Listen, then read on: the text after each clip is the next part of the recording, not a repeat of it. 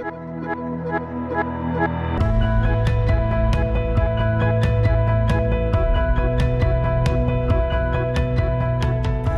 to the Grace Hill Podcast, a weekly podcast of our Sunday messages driven by our pastor. Grace Hill exists to bring God's biblical truth to your everyday life. As we begin this week's message, we invite you to open your Bibles and capture what God has in store for you today. So last week we started this series, and it was a lot of fun just talking about the very first statement that we find Jesus saying from the cross, and it's that, Father, forgive them, for they know not what they do. And we talked about how forgiveness was prayed for all people, right? There was not one group of people that Jesus was praying for, but he was praying for every single person. And what we find is that is a fulfillment of prophecy found in Isaiah, where it says that he was interceding on the behalf of the transgressors, right? So even from the moment Jesus is on the cross, he begins interceding for us in that moment and for our forgiveness, so that when we go to the Father and we ask then for forgiveness, it has already been granted. It is waiting for us to then in turn ask for it. And it's there. And then the second thing we talked about was we don't understand the depth and the magnitude of our sin. He says, forgive them, for they don't know what they are doing. He says, truly they don't understand the magnitude of the sin that they're walking in. And I made the statement that nobody fully understands the sinfulness of sin. And then we talked about how great it is that we then in turn can turn to the Father and receive forgiveness, and that his grace and his love are poured out. Amen. That in the depths of our sin and the worst parts of our sin, there is forgiveness. No matter how far we feel we've ran, no matter how far we've pulled away, there is forgiveness. That when Jesus made the prayer, he prayed it for all people. So today, we're going to talk about when Jesus says, today, truly I tell you, today you will be with me in paradise. So let's set the scene kind of like we did last week. So here we have Jesus hanging on the cross, and the day before he was beaten within an inch of his life. And we said last week that the reason they did 39 lashes was because they believed that 40 lashes would kill a man. And so here he is hanging on to life, literally, and then hanging on the cross, having received the 39 lashes the day before. His body is weak, it is brittle, it is frail, and he is hung on the cross. Now, scientists have studied and tried to figure out exactly what is it that caused the death on the cross. Was it bleeding out? Was it just fatigue and whatever? And they've come to the conclusion that more often than not always, but most often, it would have been death caused by asphyxia because of fatigue, because of exhaustion. And what we find is that because the arms are stretched out, they are holding the body, that the chest muscles and the lungs would experience hyperexpansion.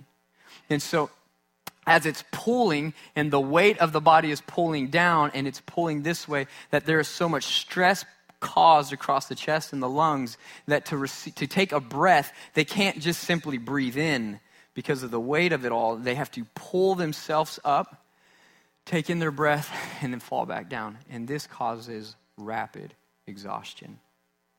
And once the body has reached complete exhaustion in this state, that death is just minutes behind.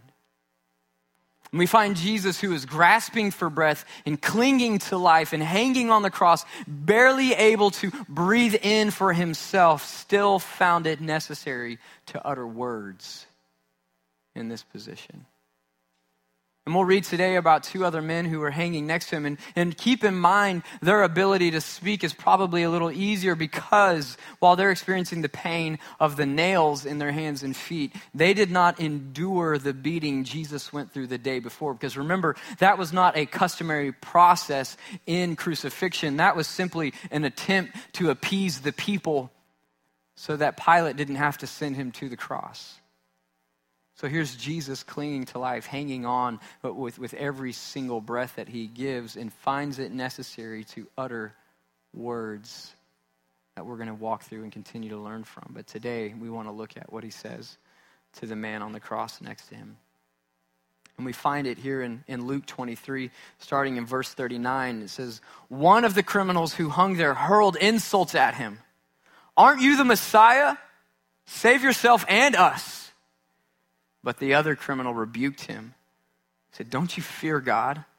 He said, since you are under the same sentence, we are punished justly, for we are getting what our deeds deserve, but this man has done nothing wrong." Then he said, "Jesus, remember me when you come into your kingdom." Jesus answered him, "Truly I tell you, today you will be with me in paradise." You will be with me in paradise. With what limited breath he had in his lungs, with what little life he had left, he uttered words of salvation. He uttered a promise to a man who was hanging on a cross next to him and said, "Remember me. Remember me." He says, don't you fear God? Don't you realize who this man is? In his recognition of Jesus as the Messiah, and he says, "Remember me." The thought today, the big idea today would be this, that Jesus came to save sinners. Jesus came to save sinners. I know it's not this deep, crazy, profound thought, but at the end of it all, it boils down to that simple message that Jesus came to save sinners. All of us, every one of us born into sin, walking in sin, living in sin, every one of us in need of a Savior. Jesus came to save sinners. Let's pray. Father, this morning I pray, God, that you anoint my words, that you anoint my lips to speak what you would have me to say, as we take a moment to examine and reflect on what you said from the cross. I pray, God, that it penetrates deep into our hearts and into our souls, Father, that it causes life change and life transformation today. We thank you for it. In Jesus' name. In Jesus' name. Amen. The first thing is this: Jesus gave his life for all people. He gave his life for all people. If you look at the ministry of Jesus, you'll find that he spent the majority of his time with the worst of the worst, what the culture of the time would consider sinners, outcasts, and reprobates, like these people that were just terrible, right? They would go, "Those are not good people. You shouldn't associate with those people. You should probably find new friends," right? And we have some of those words kind of stated to Jesus, going, "Why are you with them?" And we'll look at some of this today. Spurgeon says it this way, that his last companion on earth was a sinner, and yet his first companion at the gates of heaven was that same man who's saved by grace. How cool of a thought is that? That Jesus' entire ministry was spent reaching out to the outcast, into the worst of the worst, these people that were deemed by society as bad people, right? Society looked at them and said, "Man, y'all are terrible sinners. You're awful people. We want nothing to do with you because we are holy. We are a righteous people. Therefore, you are beneath me," right? And who does Jesus hang out with, and who does Jesus choose to be with? But those very people. And I think it's the coolest thing that you see Jesus at the end of his life hanging on the cross. Who is he hanging out with? But again, the worst of the worst, the lowest of the lows. And his first companion at the gates of heaven, when they wake up in eternity, he's there with that same man who said, "Remember me." Jesus died for all people.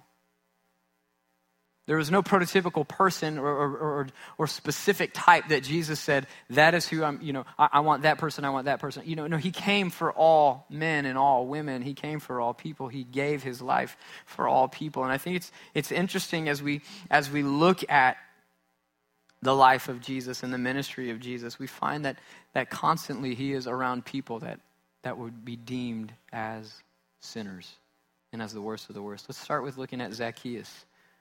Now, Zacchaeus was a wee little man. And a wee little man was he. Yeah. He climbed up on a sycamore tree to see what he could see. See. We'll move on from there.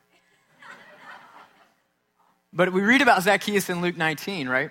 And we hear this story of a man who's this tax collector. And yes, he is a short person. And so he has to climb up in a tree to be able to look over, to be able to find out what's going on. And we see that Zacchaeus is intrigued by Jesus, right? And here's what you'll find out about tax collectors in that time era, in that time period. Now, right now, I would say, if you're like an auditor for the IRS, we love you this time of year. This is the time of year where we want you to be our best friends, right? But if you go back and you look at it historically and you find tax collectors in this time, they would have been known as crooked thieves, because they would overtax and then tax on top of that, and they would keep for themselves what was not required by the government. And here's where it gets even crazier, is that we find that Zacchaeus is probably a Jewish man working for the Roman government. So not only is he a crooked tax collector, but he is probably also viewed as a traitor. And they go, look at you, you're one of us, and yet you steal from us. And here's this person that would be looked down upon, and the only friends he would have would be those who would want to be close to his money, right? And Jesus goes to him, and he says to him, he says, Zacchaeus, come down immediately. Come down immediately. I must stay at your house. He's like, today I'm going to stay at your house. I need you to come down from that tree right now. Now, the good thing that Zacchaeus did was he was obedient to Jesus in that moment, right? There was that recognition and that understanding, and he goes to his house. And all the people, all the Pharisees, everybody's in an uproar, right? Because here's Jesus hanging out with this sinner. And he says this, and this is what Jesus says to Zacchaeus after his moment of kind of repentance. And he says, I will give everything back, and if I've taken more than I should, I will pay it back 4 times, right? And he's going to give it all over, and he's like, forgive me. And Jesus says this in Luke 19:9. He says, Jesus said to him, today salvation has come to this house because this man too is a son of Abraham, for the Son of Man came to seek and to save the lost. Jesus making the statement, my purpose for being here today is to seek and to save the lost. Not to leave them out there on their own, and not to just pull in the righteous to me and be near me and around me. But no, he says, I have come to seek and to save the lost. And that is why we think of him as the good shepherd, right? He goes out to find the lost sheep. He'll leave the 99 to find the one, to bring it back into the fold, back into the flock, And he says, I have come to seek and to save the lost. As we keep looking, we can look at the woman at the well that we find the Samaritan woman. And we find this woman who has had relationship problem after relationship problem, right? She's got more baggage than DFW, one of those kind of stories, right? She's a mess, right? She's been married 5 times, and she's living with a man who's not her husband. And so she goes and she changes her schedule to go and collect water when other women won't be there. So she goes at the worst time of day, the hottest time of day. She goes to collect her water because she does not want to endure the stares or hear the whispers of the words of the other women. She is just riddled with shame, right? She is this broken, hurting woman. And the Bible tells us this. So the thing we have to know about the Jews and Samaritans is that they did not want to mix. It was a very, for lack of a better term, a very racist mentality that the Jews had towards the Samaritans. It was a terrible thing, right? And so you would find that the Jews intentionally would take the longest way around to go from Judea up to Galilee, to go around. They would go on the other side of the river, heading north through another area altogether, rather than taking the shortest route. And it says this is what's so cool. It says in John chapter 4, it says, now Jesus learned that the Pharisees had heard he was gaining and baptizing more disciples than John, although in fact it was not Jesus who baptized, but his disciples. So he left Judea and went back once more to Galilee. And then verse 4 is this, now he had to go through Samaria. That is a profound statement. Because there's no logical explanation.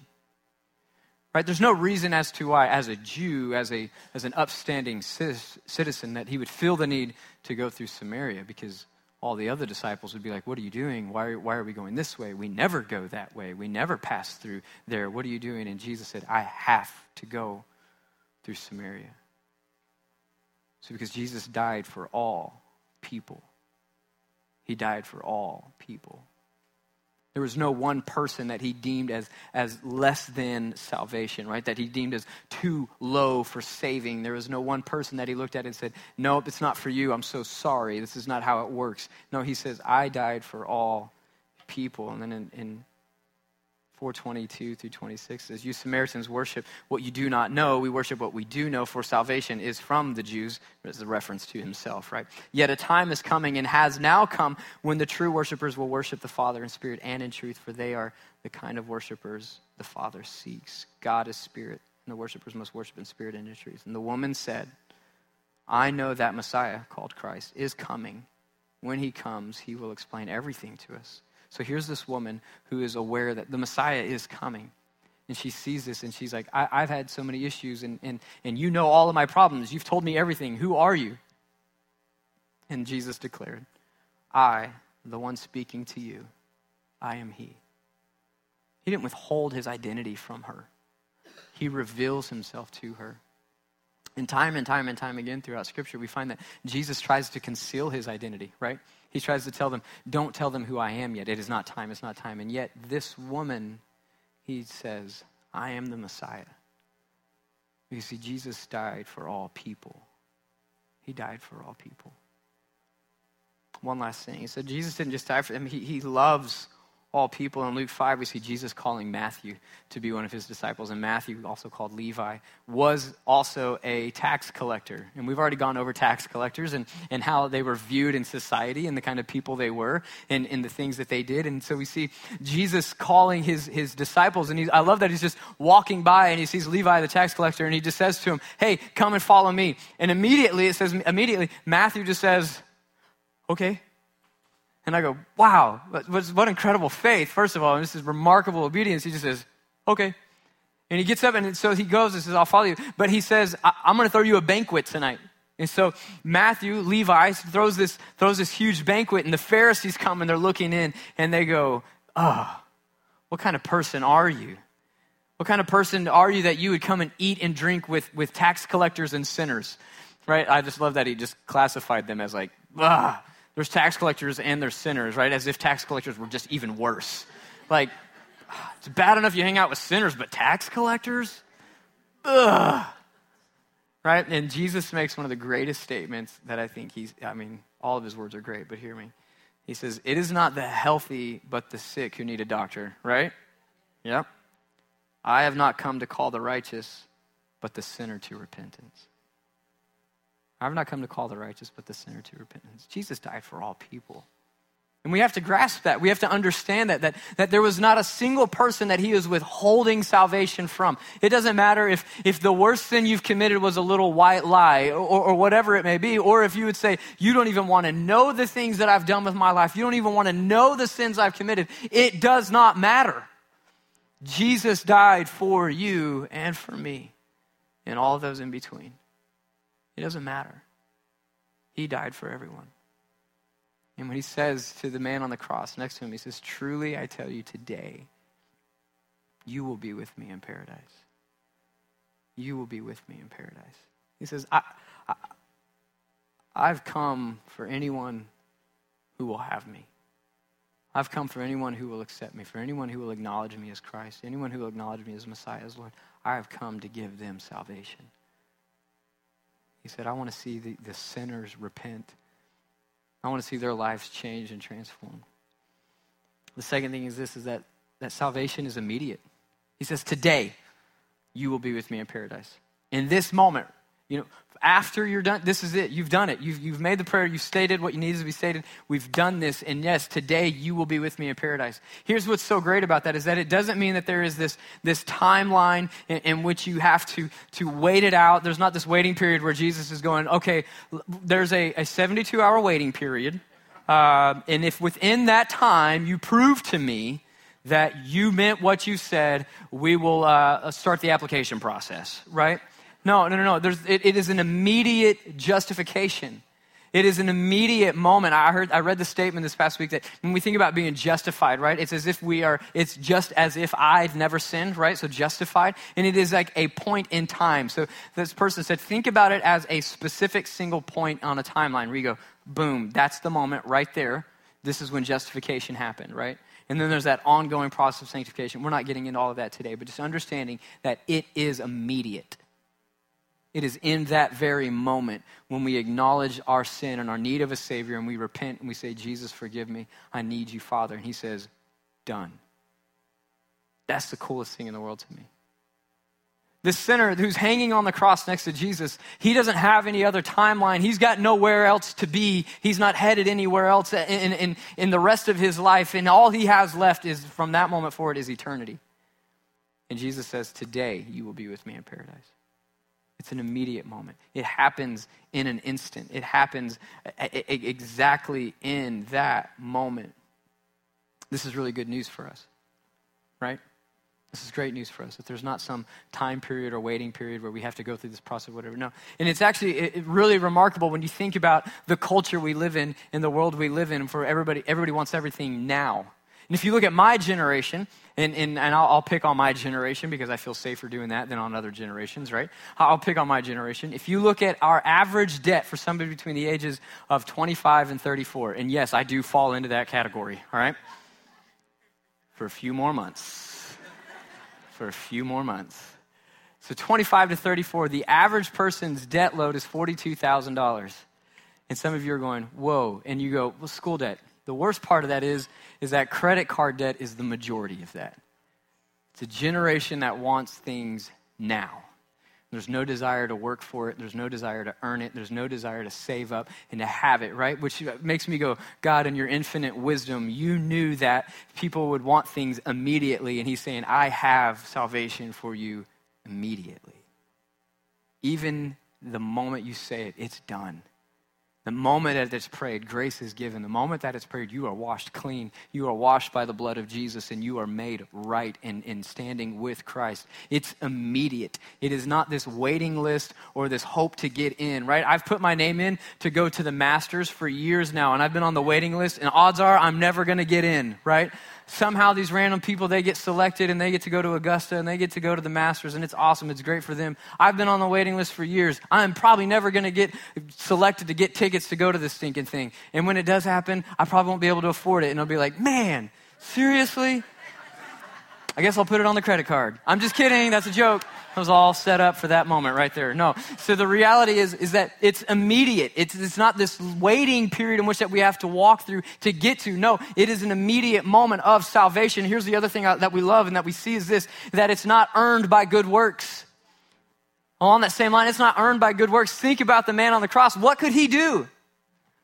Maybe utter some kind words with what breath he had left. But no, there was no ability for Jesus to say, okay, listen, you've got to prove to me now that you have earned your salvation. You have to prove to me now that you have worked out your salvation, right? That you've got fruit of grace, that there's fruit of forgiveness. Because I need you to come off this cross. I'm going to let you down, right? Angels, come. Let him off this cross. He needs to go and walk it out and live it out for all to see. No, that's not what this is. See, grace is given to us by faith, not by the works in which we've done. Now, I'll teach for just a small moment, right? Justification happens in an instance. Now, there is the fruit of our salvation, right? So we have fruit of the Spirit, but the way we live also speaks to the salvation we've received. So there is a call for holiness and for righteousness. Understand that. Understand that clearly, that it's not about you receive grace and you walk out and you live how you want and do what you want and you say, oh, that's great. Bonhoeffer calls that, I'm sorry, I'm throwing out a theologian. He's a German guy named Dietrich Bonhoeffer. He calls that cheap grace. He says, don't weaken the grace you've been given. Don't walk in cheap grace. Live out the life in which you've done. So that's my teaching moment for the moment on that. Just that yes, we don't earn our salvation. No, but we live out our faith in the way we live and the way we walk. We are called to a life of holiness and righteousness. Amen? Amen, everybody? Everybody, amen? Yeah, we're on the same page here. Please, thank you. All right? No, I'm just kidding. But we can't earn it. The man on the cross couldn't get off, couldn't come down and help a sweet lady across the street, right? He wasn't going to come down off the cross and start leading a small group in his home. There's no earning it in that moment. It was Jesus spoke it. By his faith, he received the grace that was given. And in that moment, he was justified. He said, today you will be with me in paradise.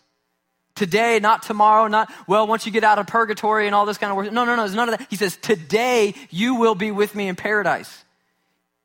The moment he dies, the moment he wakes up, he's in eternity with Jesus. Think about this. He woke up that morning a criminal and a murderer. The word used there, it signifies that it was probably a robbery with a murder involved, right? For both of those men hanging next to him. So he woke up that morning a murderer, hung on the cross as a sinner,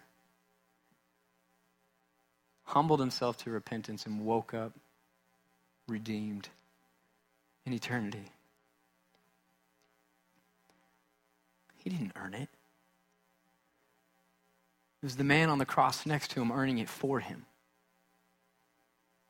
And he says, look at this. We're hanging here because of what we've done. We are earning our penalty right now. He's done nothing wrong. He said, don't you fear God? He says, remember me. He says, you got it.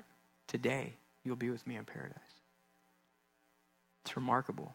It's incredible that when you stop and you think about the grace that's given in an instant, in a moment, that it just comes and that it was nothing we've done to earn it. In fact, we've done everything we can, everything in our own ability to push it away, right? In our natural desires, we push it away. In the moment we humble ourselves and we repent, and Jesus says, I've been waiting for you.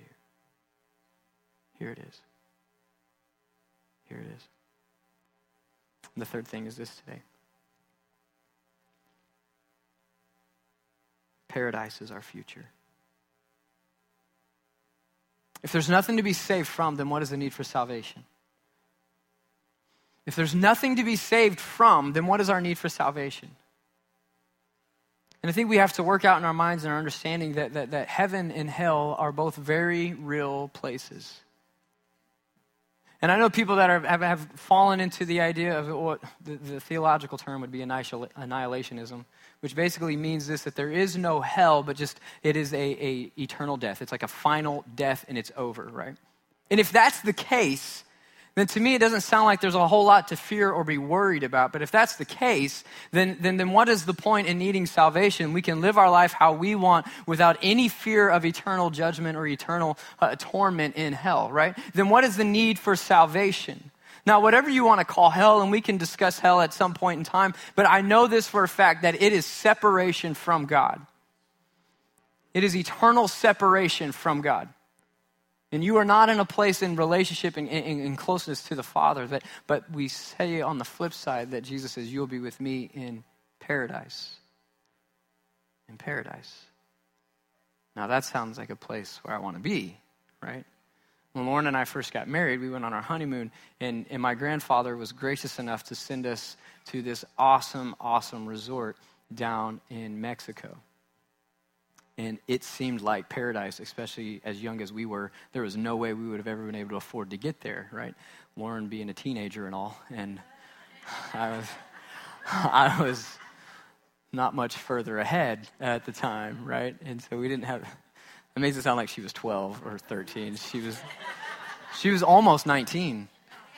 She was almost 19, and I was all of 22. So we were just, just really smart and knew that it was right to get married at the time and just had it all figured out, right? We like to say we grew up together because we were so young. Like, we grew up together. We got to go on this awesome, awesome honeymoon, and we went to this place called El Dorado Royale, and it is cool. And, like, they don't claim to be all-inclusive. They are gourmet inclusive. And I was like, whoa, we're bougie, right? That's just kind of how it felt. I've never been able to throw the word bougie into a sermon before. That's like the first time, I think. Yeah, right. Just make note of that moving forward. Just have a running tally from now on. No, but we get there, and this place has like 11 gourmet restaurants on the property. And you just show up and you eat. And then you go, man, I want to go try another restaurant. And so you do. And you just go to another one. And it was like paradise, right? We had all the food we could eat. We had an awesome beach. And it's just, it was perfect. The weather was amazing, like everything. We go, wow. And so we go, you try to compare that to, is this what heaven's going to be like? And you go, man, it doesn't even compare. It doesn't even compare. When we look at the word paradise, and we had to do some sort of Greek study and all of this, right? The word paradise, essentially, it is the Greek word paradisos, which is where we get our word paradise from. Its simple translation would be God's garden. That's the simple translation. That's just the surface level understanding of the word. But when you do historical studies on the word, you realize that it has deeper rooted meaning than just God's garden. And there's a greater understanding in this. And what we find is that it goes back even to the Old Testament understanding in the Septuagint. So the Septuagint would be the Old Testament writings in Greek. So they took the Hebrew, and then the Jews that were Greek-speaking Jews translated it into the Septuagint, okay, which is in Greek. So track with me for just a moment. And if I'm getting like too Bible nerd on you guys, I apologize. We'll just roll with it. So the word was used to mean garden, right? Like it was the word for garden, but it continued to evolve as a word.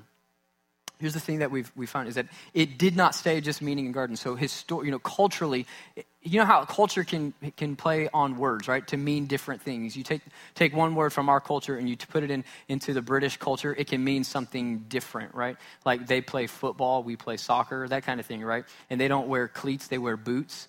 And if you're from Texas, you go, you're an idiot. You don't know what boots are. I'll show you a boot, man. Here you go.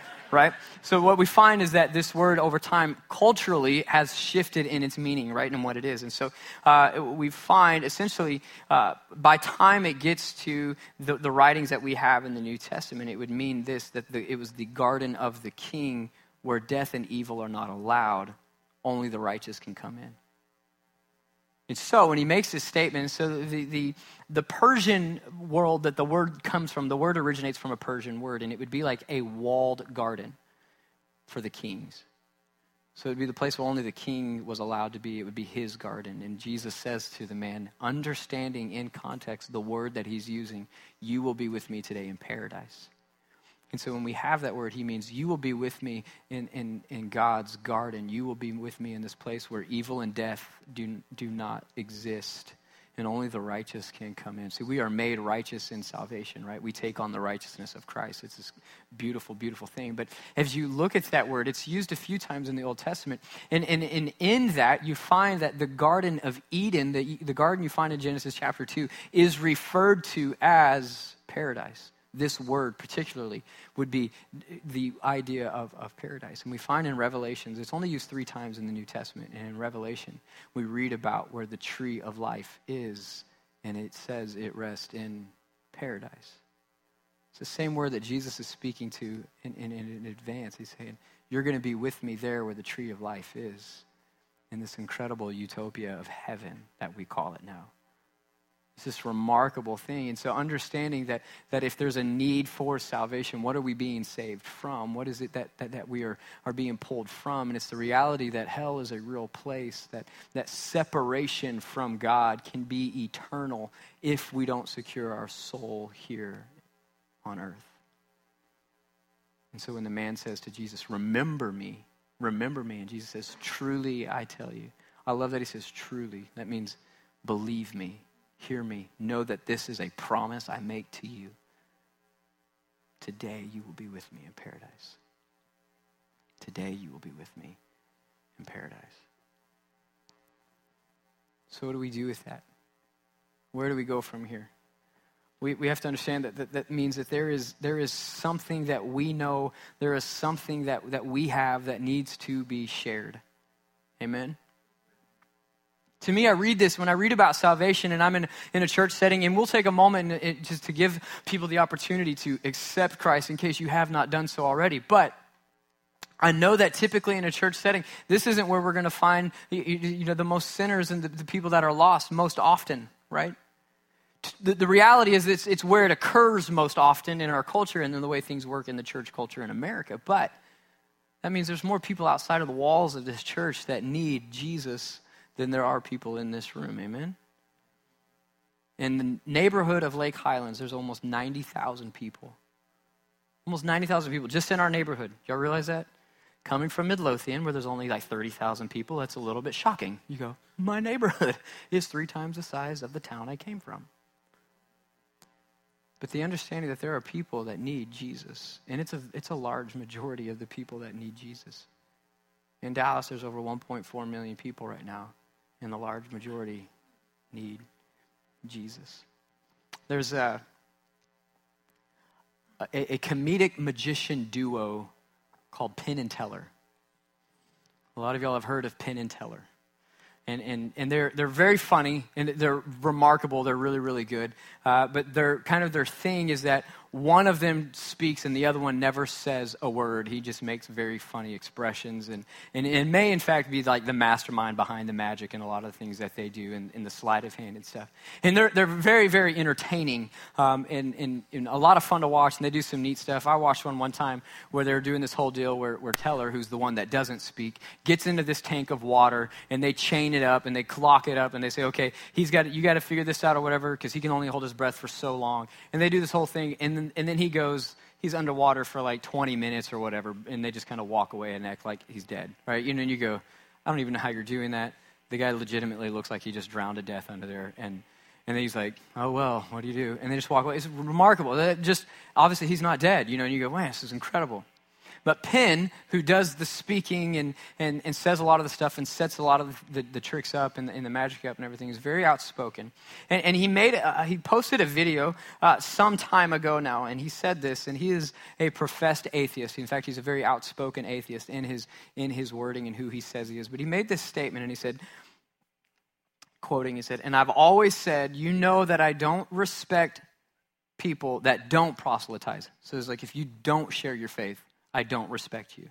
I don't respect that at all. If you believe that there's heaven and hell and people could be going to hell or not getting eternal life or whatever, and you think that, well, it's not really worth telling them this because it would make it socially awkward. And atheists who think that people shouldn't proselytize, just leave me alone, keep your religion to yourself. How much do you have to hate somebody to not proselytize? How much do you have to hate somebody to believe that everlasting life is possible and not tell them about it? I mean, if I believe beyond a shadow of a doubt that a truck was coming at you and you didn't believe it, that the truck was bearing down on you, there's a certain point where I tackle you, and this is more important than that. This is coming from a professed atheist saying, how much do you have to hate people to not tell them about this salvation you know about? How much do you have to hate the people around you to keep it to yourself? How much do you have to hate the people to say, you know what, it may just be a little awkward if I bring this up right now? That's a strong word, right, coming from somebody. That's a strong statement that he's just basically throwing it at the church going, why don't you, I have no respect for you if you're not going to proselytize. And I'm like, man, that's incredible. Can I tell you, I'm throwing myself in the same boat, right?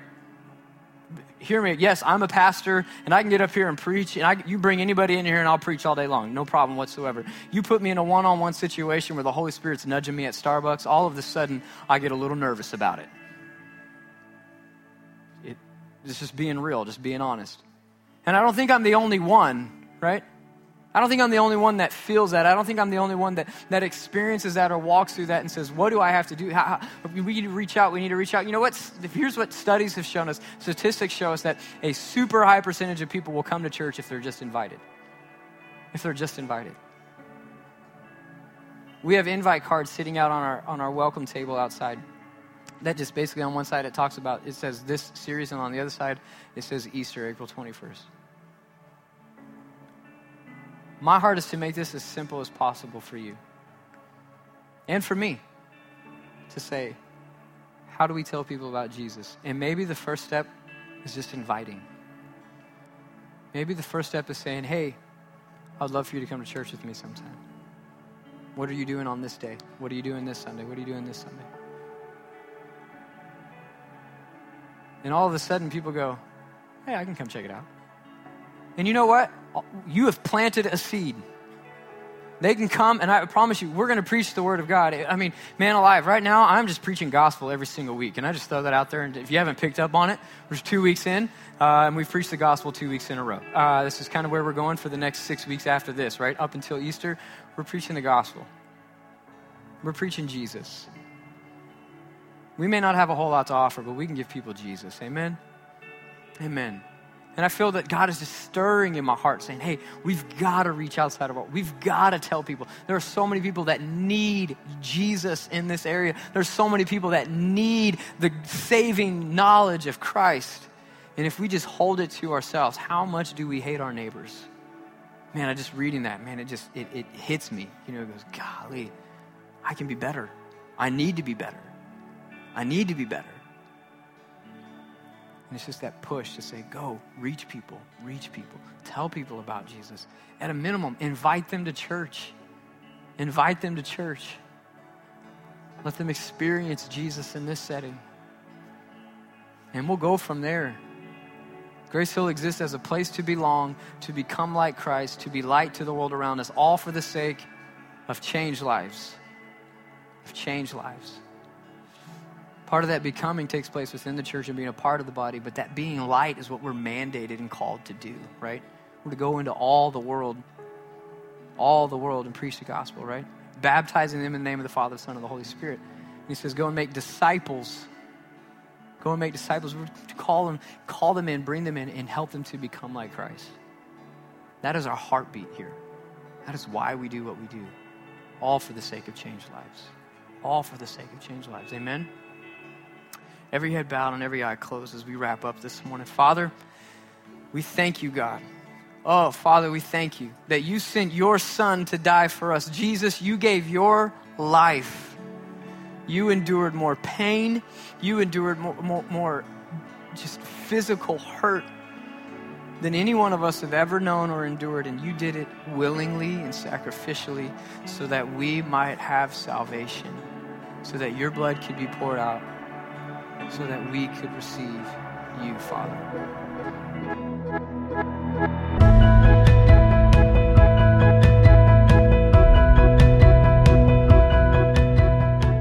Welcome to the Grace Hill Podcast, a weekly podcast of our Sunday messages driven by our pastor, Michael Norman. Grace Hill exists to bring God's biblical truth to your everyday life. As we begin this week's message, we invite you to open your Bibles and capture what God has in store for you today.